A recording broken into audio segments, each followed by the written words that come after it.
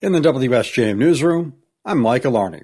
Overdue property taxes are mounting again for the owners of the Orchards Mall. WSJM's Ken Lundberg reports. The current owner of Orchards Mall has a track record of not paying property taxes they owe the county until the very last minute. As of today, Durga Property Holdings, the owner of Orchards Mall, still owes hundreds of thousands of dollars in unpaid property taxes dating back to 2020. The amount is $344,494. If they fail to pay their summer property taxes, that amount climbs to nearly $400,000. Of the delinquent back taxes, $54,000 is for a sewer lien and $5,500 is for municipal mowing of the property. For its 2020 taxes, Durga Property Holdings is on a payment plan of $250 per month. That agreement expires in March of 24. If the 2020 tax bill of $101,000 is not paid by then, the property belongs to the county and can be auctioned off to the highest bidder. Ken Lundberg, WSJM News. One of South Haven's largest employers is getting an industrial facilities tax exemption for an expansion.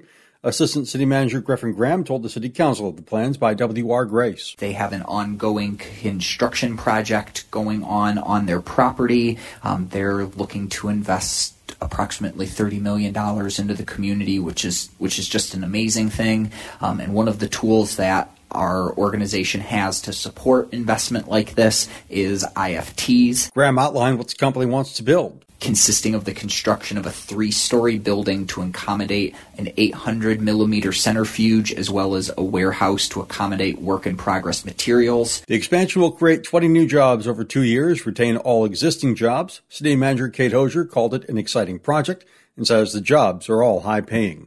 The Berrien County Health Department is urging all parents to make sure their kids have their required vaccines as the new school year approaches. Medical Director Rex Kabaltica tells us state law requires kids have certain vaccinations to enroll in school, but not all get those. At the end of last school year, 92.4% of Berrien County students had either all their vaccines or vaccine waivers. Kabaltica says the target that health officials want to hit is 95%. At 95% vaccination rate, then you've got pretty high confidence that you can pretty much control any sort of viral outbreak like measles. The 92.4% figure also includes those who had waivers, meaning the county's actual vaccination rate is likely lower. Kabaltica says once he lived in China and saw the effects of children being unvaccinated, he told us about one family in which 2 children died of measles. And the 3 remaining kids, all 3 of them had measles. So they had 2 kids die from measles, completely preventable because they don't have the vaccine. So that's a luxury that I think we take for granted. Kabaltica says vaccination rates are down since COVID, partly because parents stopped taking their kids to the doctor as often, and partly because misinformation has caused more vaccine mistrust in general. He urges parents to talk to their children's doctor and notes Health Department also offers help getting vaccines. You just need to call. The Berrien County Historical Association is gearing up for its annual fundraiser.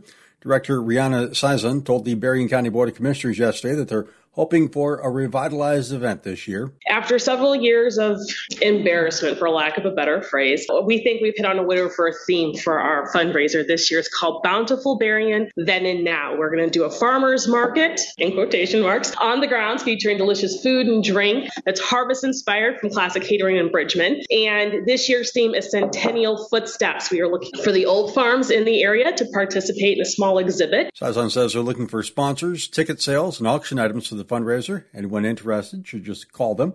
The event will be October 1st at the Courthouse Square in Berrien Springs, starting at 4 p.m.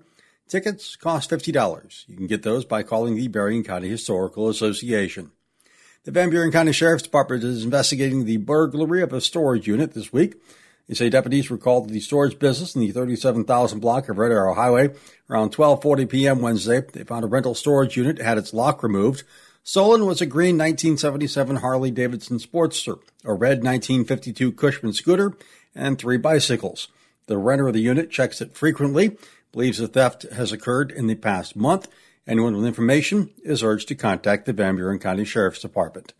In the WSJM newsroom, I'm Mike Alarney.